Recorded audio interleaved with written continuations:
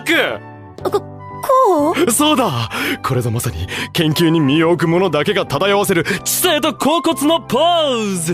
Steins Gate is weird, but then all the best anime are.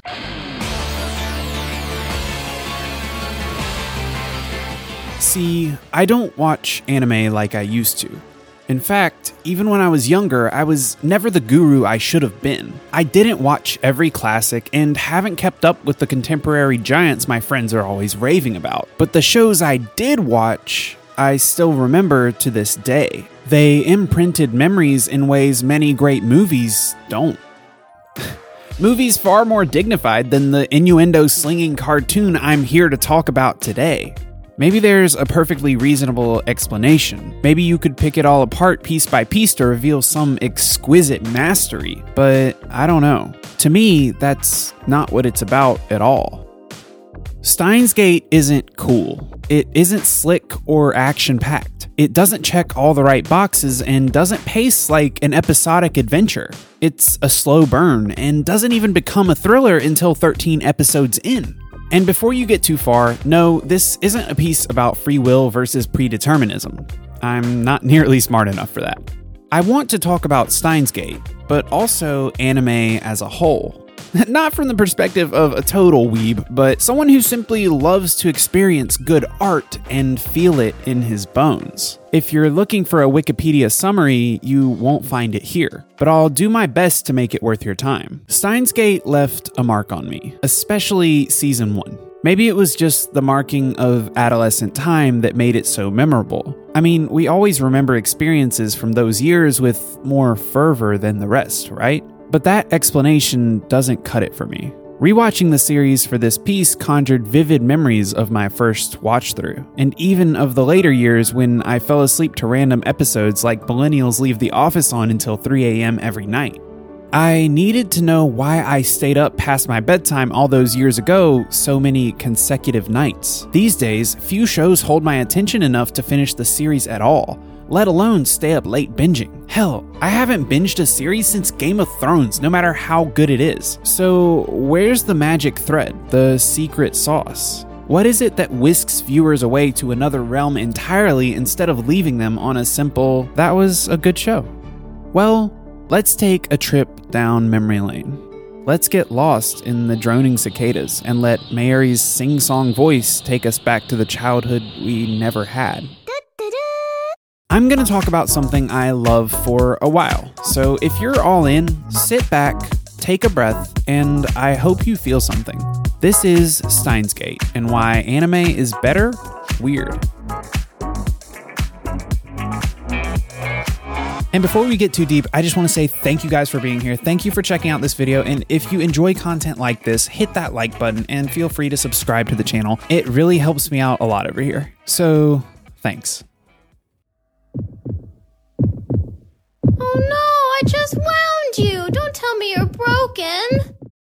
How does that make you feel? Those words. For me, the dread comes rushing in. Mayuri's recurring death. It takes you to another place entirely. You see, Steins Gate disguises itself in layer upon layer of scientific mumbo-jumbo, philosophical woo-woo, and that's all fine and great. I love those elements of the show too, but at its heart, Steins Gate is about relationships. Not people, but relationships.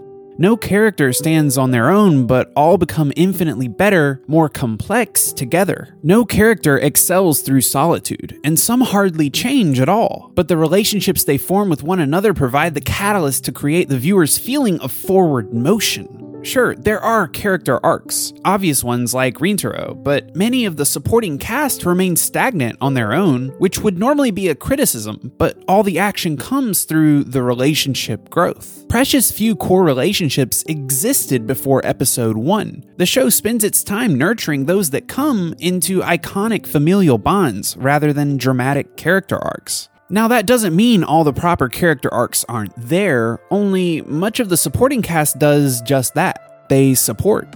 They do more character establishing than character building, and the first season focuses so potently on Rintaro. In Steins Gate Zero, the broader cast really comes into their own. Suzuha and Daru's relationship in particular becomes a sledgehammer to burst the mid-season blues. But Steins Gate Zero is another can of worms entirely, so I'll do my best to avoid getting lost down that rabbit hole. This series is so chock full of sexual innuendo that rewatching as an adult instead of a blossoming teen, it's almost nauseating. I actually had a moment less than 3 episodes into revisiting the show where I had to be honest with myself and question if my love for the story was rooted too heavily in nostalgia. I mean, this show is relentless. Rewatching as a 26-year-old, the innuendo slapped me in the face instead of sliding by like it did when I was 19. But that's one of the most peculiar elements of the show. It's beautiful, but not without some ugly bits. It doesn't shy away from the weird stuff, the annoying stuff, the over-the-top stuff. A spirit fiercely tied to anime as a medium. All the silly bits are significantly easier to swallow and even endearing because they don't take themselves too seriously despite the highfalutin physics, time travel, and world line jumping talk. The show constantly pauses to remind you that these characters are still just kids after all. Okabe and Kurisu are genius scientists, but possess the social skills of high schoolers. It's why I love anime. It also might be why some of us grow out of it or are tired of it. It's not for everyone, but there's a lot of love to be found here. Anime is unapologetically nonsensical and weird, unapologetically itself. So many products of artistic mediums fight tooth and nail to be like something else, to liken themselves to other pop culture giants. But anime carved its own niche, and it's lived there for quite some time. Hell, it's only in the past 5 years or so that professing a love for the artistic medium stopped getting you sideways glances or brutal teasing. I hope it never loses that spark. Anime has the ability to do so many things other mediums can't. Or maybe they can, but it just isn't the same. Other artistic avenues allow a plethora of fine tools with which to create art, but the tools anime offers fit like a glove. The reason I find it worth talking about over others is because anime takes everything, its strengths, weaknesses, quirks, and swagger to the 10th degree. Anime does very little with any subtlety, and it's better for it. Sometimes the wacky tones can be jarring, but it's only a matter of properly aligning your mind to receive the creativity the show is projecting. You do this because anime won't make the compromise for you. You're either in or out. And it sometimes leads to feeling like you're in some sort of exclusive club. The visual medium opens a whole world of possibilities that might get laughed off the silver screen. I mean, hell, look at Kurisu's hair for crying out loud. I mean, what is that? But who am I kidding? It's iconic. Anime has the ability to do character better than anyone else. Or maybe that's too broad a statement. There are so many facets to character building that it would be impossible to claim something like that. But my point still stands. The medium somehow manages to pump out iconic character after iconic character. And I wish I could tell you exactly why, that the visual style lends the upper hand, but I don't think it's so simple. What I do know is the exaggerated features and over-the-top personalities create a special concoction pretty often. Maybe it's the intimacy.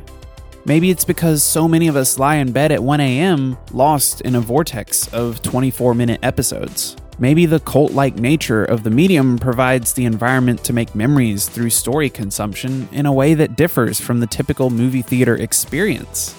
I sometimes wonder if any of these things are linked to why anime hasn't worked in the film yet. I mean, not that it's had too many chances, but the most recent attempts to bring anime to the live-action world haven't exactly translated. I hate to use the insufferable 2017 Netflix adaptation of Death Note as an example, but it only supports my point. Even recently with the debut of another Netflix attempt with Cowboy Bebop. While I obviously found the interpretation far from the territory Netflix occupied in the trash can of bad adaptations, it did entice me to question if I ever really want to see anime live in live-action worlds in the first place. You see, my view on adaptation is somewhat strict. I'll happily condone a great adaptation on the simple condition that the project finds a way to build atop the original story, either to improve it or spotlight another facet of the story that only the specific medium could achieve. Sometimes that's as simple as seeing novel worlds come to life with dazzling visuals we weren't provided the description to imagine previously. Sometimes a film can take a mediocre or small novel and turn it into something much bigger, something beautiful. When I say strict, I don't mean a vast array of rules. I mean, I think it's important for adaptations to justify their existence. That's all. While Cowboy Bebop on Netflix proved an interesting show and the reception hasn't been poor, to me it felt more like a tribute to anime. Not a bad thing in its own right, but the best scenes are those that desperately try to be anime. But at that point, I wonder why not just go watch the original instead? It never really stops feeling secondhand, and while some might see it as a respectful adaptation lacking any major deficiencies, I can only wonder what was the point at all. But maybe I'm too cynical. Anyway, back to Steins Gate. I really hope they never adapt Steins Gate. The story doesn't make the show, the characters do, the relationships. But those are just the easy points. Something that leapt out at me upon rewatching was the sound design and soundtrack. Especially in season 1, the notes on a piano I didn't realize I'd memorized, the melancholy induced by the buzzing cicadas of Akihabara. Steins Gate created an iconic look and atmosphere without ever having to scream at the top of its lungs, "Hey, look at me!" Steins Gate is the movie that might not blow out the box office but sweeps the awards shows. It might not resonate with everyone. You might think it's slow, hard to follow, or even silly at times. Though I thoroughly disagree with you about 2 of those 3. But the show clearly resonated enough to put it in many's anime Hall of Fame. After a thorough watch-through of the original anime and the follow-up seasons, Steins Gate Zero, the story architectural prowess of its creators is undeniable. But on second and third watch-throughs, it's somehow more mesmerizing each time. At times, it feels like the show achieved the impossible. And let me tell you, pulling together mind-bending time travel plots is no small task for any medium. It's one of the easiest tropes to get wrong or fumble to the point of losing viewers along the way. But Steins Gate manages to keep things pretty coherent. Truthfully, I realize while writing this, I can't even begin to quantify the scope of this show. And more importantly, I'm not nearly confident enough in my ability to make sense of it all for any of you. I have to be honest, Steins Gate is beyond me, and I'm sorry for that. I'm sorry I can't dive down the World Lines rabbit hole for you and spin coherent theories about the finale, the philosophies the story explores, or the messages behind it all. I'd really love to, but I'm afraid to try, and that's my fault. But I don't think Steins Gate resonated with viewers because each and every one of us was able to wrap our brains around the high concepts and follow Okabe's timeline hopping. I think we all found ourselves still watching all those episodes later because we needed to know Okabe saved Mayuri, because the show had an iron grip on our hearts more than our minds and made us feel somehow more than it made us think. The tone of Season 1's first half is starkly different from the latter half, and that's a well-covered point by critics, but it's evidently intentional. While all the scientific jargon is thrown about every episode, the show is building icons. Right off the bat, it dumps questions in your lap with no answers, and leaves you wondering just what exactly the basis for Okabe and Mayuri's relationship is. You question the antics of Hoin Kiyoma before you ever really meet Rintaro. At first, some peripheral characters feel like just that, peripheral, but the show slowly works each of them into the story until each has their own part to play and story to tell. And the ones with the fewest reasons to be there at all have the biggest parts to play. Luca isn't a scientist. Ferris isn't an engineer. And Mayuri isn't the future Gadget Lab's fearless leader. Or is she? Steins Gate contains much of the flair we've come to expect from anime as a medium, but also harnesses the tone of a dramatic thriller too. Sometimes the scenes and pacing feel like they don't belong in anime, but the medium makes them sing. Despite the questions Steins Gate leaves us with, its biggest strength is intimacy. The beauty is in the quiet moments. Anime garnered a cult-like community, and that only makes it feel more special. Back in the 2000s, despite the success anime saw, in the US, finding your new favorite show felt like uncovering a gem few others knew about. I don't know about you guys, but I didn't have any friends that watched anime. No one to discuss the shows with. In fact, I was afraid to voice my love of anime for fear of ridicule. I'm glad some of that stigma has faded in recent years, but you get the picture. You see, in my eyes, anime succeeds because it is unapologetic in every way. Unapologetically strange, flamboyant, tonally dissonant, and unafraid to dive off the deep end and swim to the bottom. Steins Gate took me to the bottom, and when I finally came up for air, life was somehow more beautiful. Because that's what great stories do, right? They make life more beautiful. The sun shines a little brighter, and we grow a little stronger. So I don't know. That's all I got. I don't think I'm smart enough for anything more. Have a good night.